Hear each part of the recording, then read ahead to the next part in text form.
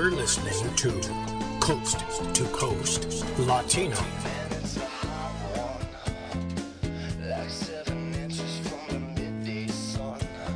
It's hard to believe that this song was released this day back in 1999. It was co-written by Carlos Santana and Rob Thomas. Rob Thomas, of course, is doing the lead singing. Carlos Santana, the lead guitar playing. This song won 3 Grammy Awards in 1999. And it's the only time that Rob Thomas has ever won a Grammy Award, by the way. He's the former frontman of the band Matchbox 20. And although they had a number of hits, they never won any Grammys until he co-wrote this one with Carlos Santana. It's available on iTunes if you want to check it out. The video is available on YouTube. And one of the best songs that came out in 1999.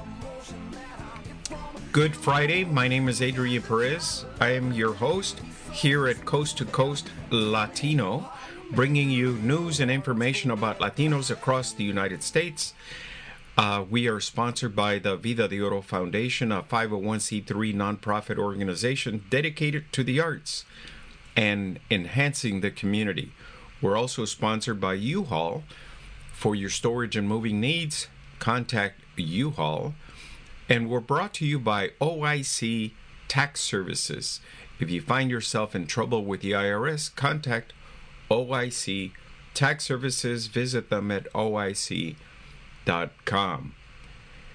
Again, Good Friday. Thank you for joining us this incredible Friday, the day after the real presidential debate that occurred last night. And for those of you who paid attention, it was in fact a real presidential debate. We didn't see any tantrums. We didn't see any interruptions. And in fact, both of them were quite cordial. Where some political pundits are saying it was a toss-up, from my perspective, Joe Biden took the edge on it, primarily because of his response to 2 key areas. The pandemic, how the pandemic has now killed well over 211,000 people in the United States, and how he would handle it, which is something that Donald Trump has not done. Donald Trump continues to say that he has a plan, but in fact he's never had a plan, and as a result you have this discombobulated effort to address COVID-19. The other thing that they both covered was healthcare. And Donald Trump is focused on the idea of undoing Obamacare first before he introduces his own health care. And of course, Joe Biden is saying, no, you can't do that, not in the middle of this pandemic. You have to address the millions of people that will be negatively impacted by taking away their health care. And to me, those were the 2 biggest selling points. I know some of you are probably saying, well, what about the immigration component? The thing about immigration is that it's a lot more complicated than it appears. Both of them were accurate in their statements. I mean, when Donald Trump said Joe Biden and Barack Obama were the ones who started caging the kids, that's true. That's not a false statement. That's very much a true statement. What is also a true statement is what Joe Biden said regarding the Trump administration ripping the kids out of the hands of their parents. And as a result, today we have almost 550 kids, children, Latino children, immigrants, who are not experiencing the love, the caring, the touching of their parents because the Trump administration ripped them out of their parents' hands. And now the Trump administration is unable to locate those parents. And so those kids who still remain essentially in a detention center are are not being given the proper tools, the proper and necessary treatment to be able to grow up as normal children. It's a significant impact, and as a result, again, I believe Biden was a lot more effective in responding to that. I know Donald Trump was looking for dropping an October surprise with this thing of Biden accepting foreign cash, foreign money, and everybody's jumping on board. All the Trump supporters are jumping on board, calling Biden a criminal, a traitor to our country for selling out things to other. You know, we can go both ways on this street. And unfortunately, I don't see it as a big, major October bomb. What I see it as is more along the lines of ugly politics rearing its head towards the end of the election.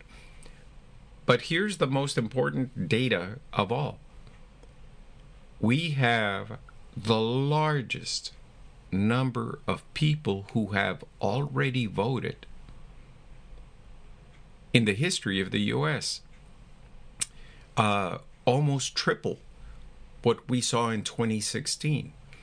And I've said it before, and I'm going to repeat it again, because statistically speaking, every time that we have a massive voter turnout, Democrats win. And I believe that as a result, we're probably going to see a major landslide election in favor of Joe Biden. Are Americans tired? Yeah. This thing has been exhausting, whether it's the pandemic, the denials of the president, the lying of the president, the inability to open up our economy safely, and of course, the inability of people receiving some type of relief to be able to put food on their table, be able to pay the rent, and for small businesses to not only be able to pay the rent, but to be able to open their doors and keep them open. When people don't have money, they won't go to your business and spend any money. That's a fact. And we're seeing it throughout the United States. Donald Trump has mishandled even that. Although there's a lot of people who claim that he has this incredible ability to fix the economy. Truth is, he doesn't. Because if he understood that, he would have been pushing for some kind of federal remedy across the United States. Instead, he keeps attacking democratically run cities and states, and he feels that they should be punished for being Democrats, not realizing that a lot of his voter base live in those cities and states. And it's amazing how he continuously believes that he has to punish democratically run cities and states. We're all Americans, folks. Doesn't matter whether you're red or blue. When you cut us, you see us as American. When we fight a war, we fight as Americans. And all you need to do is look at our history, our true history of who we are, the number of Latinos that fought in everything from the American Revolution all the way to the more recent battles in the Middle East. We have huge numbers of Latinos serving in the American forces. And we have millions of people that are contributing to American society through their taxes, through their donations to philanthropy organizations.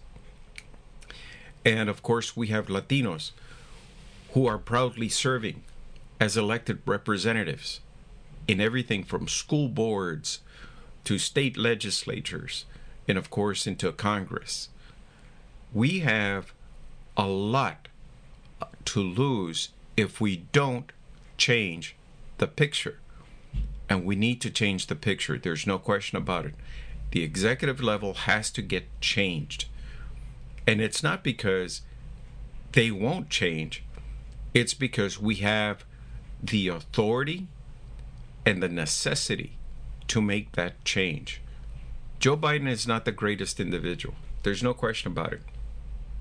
Kamala Harris is not the greatest individual to be vice president either. Just like Mike Pence is not the greatest individual to continue on as president if Donald Trump were to be incapacitated somehow. But the thing is that the change is essential to be able to move our country into a more proper, organized direction. We've become the laughingstock of the world.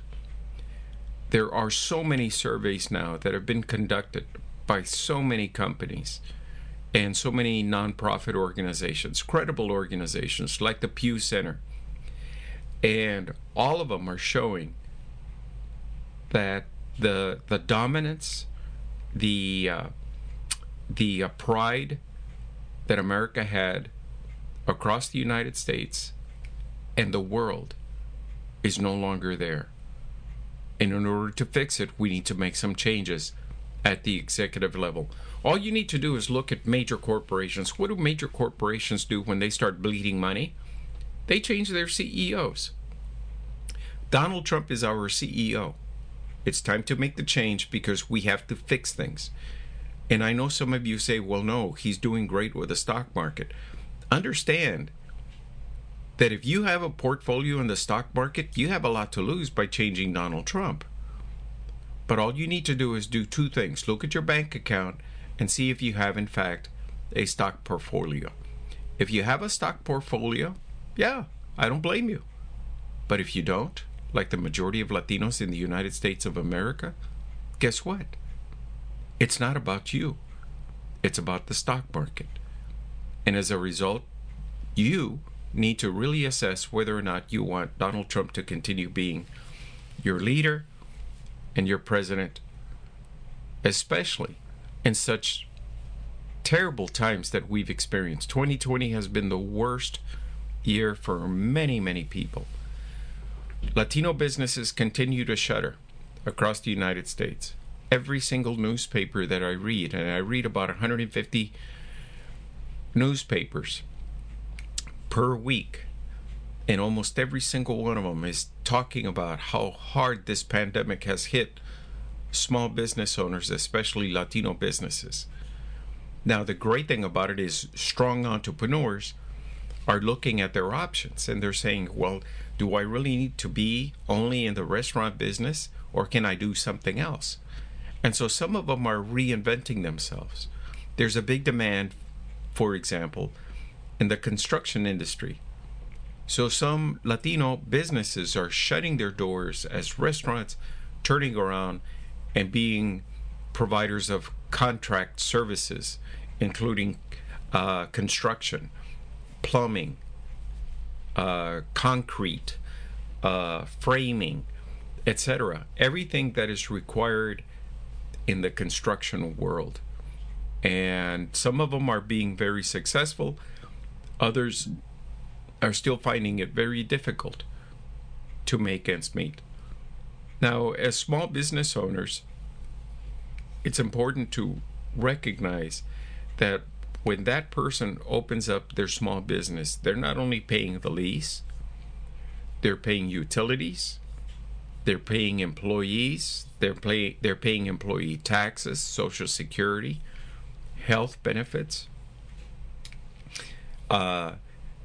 And they also have to have enough money to be able to carry inventory. And then whatever's left over, that's their salary. And so when some of you say, well, geez, this small business, Latino businessman, he's making $120,000 a year. Well, that you're talking about gross. The question is, what is he netting? And the average small business owner that is making $120,000 a year, he's netting in the neighborhood of $30,000 for him and his family. And like you, the average person, the average Latino out there who is not a business owner, that small business owner still has to pay a mortgage or house rent, has to raise a family, has to provide for that family, has to pay for the car. And to believe that just because you're a small business owner, you have a lot of money is very naive. Very, very naive. You have to understand how money works in the business world. There are only so many government jobs that Latinos can take. And as it is, government employment is still pretty bad for Latinos. If you look across the United States and the federal government, we are lacking in numbers. If there were an ability to do quotas in every single state and in the federal government, we would never be able to reach the quotas. In California, where Latinos are 40% of the population, they represent only 22% of the total number of state employees. If there was a quota, state government would have to be 40% Latino. But today, it's a far cry from it. And I've heard it more than once. If Latinos were in charge of the Employment Development Department, we wouldn't be experiencing the many headaches, the many hassles that the Employment Development Department is now experiencing, unable to be able to process unemployment applications, unable to make payments.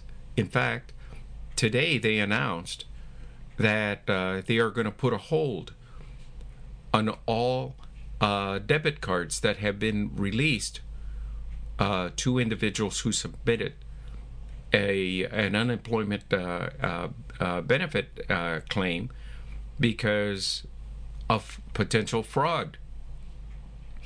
So California is going to be hurting, and it's going to be hurting a lot. Who do we blame? Well, let me tell you, let's go back to the whole idea of the CEO of a corporation. If a state is bleeding money, you got to blame the CEO. In this case, we have to blame the governor. Governor Gavin Newsom initially took proper steps to be able to address the pandemic. But an undercurrent has always been happening here, where him and other Democrats have been looking for ways to be able to tax people, tax Californians, to be able to raise money, to be able to pay for the many items that they not only would like to have, but they've also promised their voters. And during a pandemic, during this employment crisis or unemployment crisis, and the fact that so many small businesses are unable to pay the bill, what's going on the undercurrent? Where do we find the money? Well, we look for low-end millionaires. Guess what? Every single major newspaper in California has already reported that those low-end millionaires are packing the bags and leaving the state of California. Who is going to be left to pay all these bills? Latinos. Latinos make up the largest number of people in poverty in the United States, and especially here in California. All you need to do is look at the numbers in the Central Valley of California. Everything between Sacramento and Bakersfield, California. Those are the farm worker fields. Those are the ones. Ag is still the number one product exported for California. It's the largest money maker for the state of California, even way more than tech. But if you have an inability to pay these farm workers, that's going to have a negative impact on your ability to produce ag products and put them out there and distribute them. Will Latinos start leaving the state of California for other states? Well, that's already happening. And again, all we need to do is look at the newspapers, what they're reporting, and including the Sacramento Bee, the one that refused to publish anything regarding people leaving the state of California. And for the first time, we're actually seeing the Sacramento Bee also reporting that data. Changing up a little bit, what I'd like to do is cover, go back to the elections and cover a little bit about what's going on with Latino voters. And The Guardian is reporting that the Latino community, Latino voters, are the targets of election disinformation. And as a result, there are many activists that are stepping up, trying to explain things to Latino voters. What we're discovering is that a lot of the misinformation is coming from Russia and Iran. And it's having an impact, but perhaps it's been caught early enough to not have that level of impact that I think that they were anticipating. But some of the messages that are being put out there on social media paint Joe Biden as a socialist, that essentially, if he gets elected, we will see the United States become another Cuba or another Venezuela. There's conspiracy theories on YouTube about Barack Obama in Spanish that talks about the same thing, that Barack Obama's initial effort to make the United States a socialist country will continue if Joe Biden is elected. And as Daniel Acosta Ramos, the investigative researcher for a nonprofit called First Draft, says, we usually see this kind of disinformation in locations with larger Latino populations, such as Miami, Houston, and Los Angeles. So the attack has been nationwide, and we're seeing a lot of Latinos because of the number of Latino eligible voters this year. It's humongous, and so everybody's targeting them, including the hackers and the disinformation people. In Florida, for example, 20% of eligible voters in 2018 were Hispanic.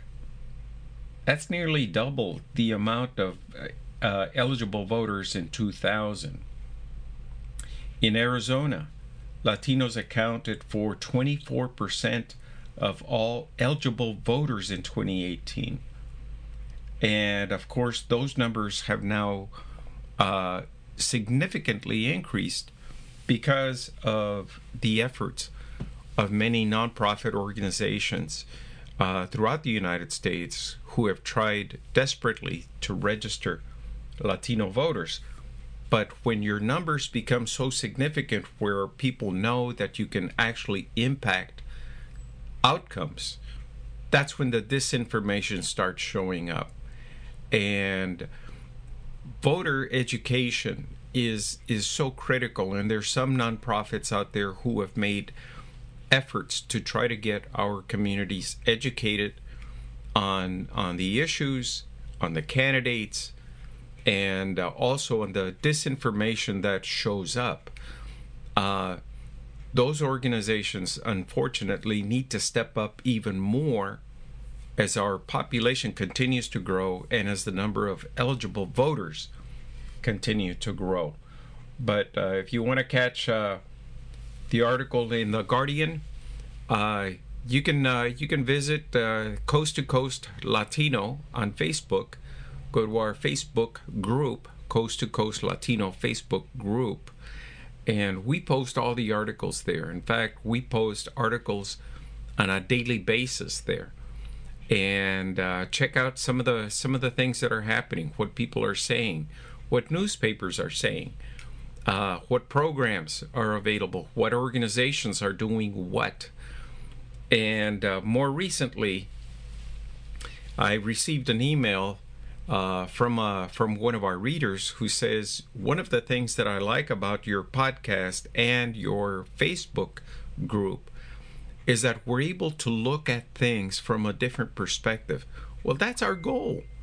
Our goal is for you to look at things from a different perspective.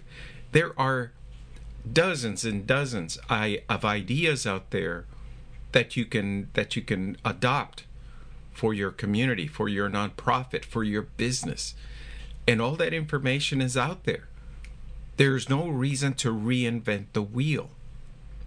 Just read, expand your mind, learn more, and then be able to be as creative as you want to be. Some of the things that we've been publishing for the last several months is how communities have come together to help out Latino small businesses. Well, now we're seeing Hispanic chambers throughout the United States adopting some of those ideas and helping small business owners. You know, it's exciting to see that, because the idea is to move our community forward continuously. As our population grows, we're 19% of the U.S. population. That means that 1 out of every 5 Americans is a Latino. We need to move our community forward. We need to meet the challenges of the future, whether it's in business, education, and of course, public policy. And in public policy, we're doing our darndest to bring information that is worthy for you to be able to make important decisions. Should you vote blue? Should you vote red? Or, as we recommend, should you start looking at candidates regardless of whether they're blue or red? Because the bigger question is, what are they bringing to the table that is going to be of benefit to the Latino community? We also need to look at financing. Do we understand how to manage money? How to better improve our finances? How to purchase homes, purchase commercial properties, etc. A lot of the immigrants who come here know the value of owning property, and that's why you see a lot of immigrants purchasing as much land and building as many homes as they can, because they know the value of property. And then, of course, there's the education side of things. Every time we see a blue state managing education better, we see our kids improving in the quality and their ability to compete in the world. In California, unfortunately, we're no longer there because we're ranked 48th in the United States for education. That's not good, because our kids make up almost 60% of all the student population in elementary schools up and down the state of California. And yet, many of these kids are getting such a poor education they're unable to compete with kids from throughout the world, including India and other so-called third world countries. That's not good. California is the 5th largest world economy. For it to remain the 5th largest state world, or the largest world economy, 5th largest world economy, it has to improve its economic status, it has to improve its education, and more importantly, it has to value the Latinos that live within the state. And so Democrats, Republicans, you need to heed to the need of the Latino communities and stop looking at things from such a limited political perspective. So again, I invite you to come over to Coast Latino on Facebook, get to know the many articles, the many publications that are talking about us, and the many things that are happening that are positive. As Julian Castro claims in an article by NBC News, he says that Latinos are in the driver's seat like never before. What may emerge after this election is a new electoral map. And that's pretty exciting when you think about it. And of course, Julian Castro was the only Latino running for president in the Democratic ticket this year. 2 years ago, or 4 years ago, we had two Latinos running in the Republican ticket. And like I've said before, we have a lot of power. And the more power we have, the more people, other organizations, other races are going to start paying attention to us. I want to thank you for joining us this Friday. Again, my name is Adrian Perez. I enjoy being your host here at Coast to Coast Latino, and I want to thank you for taking time from your busy day to listen to our 30-minute podcast. We are brought to you by the Vida de Oro Foundation, U-Haul, and OIC Tax Services. We will be back on Wednesday of next week, bringing you news and information about Latinos across the United States. If you get a chance, check us out on our website at coasttocoastlatino.com. That's coasttocoastlatino.com. Until then, take care and be safe.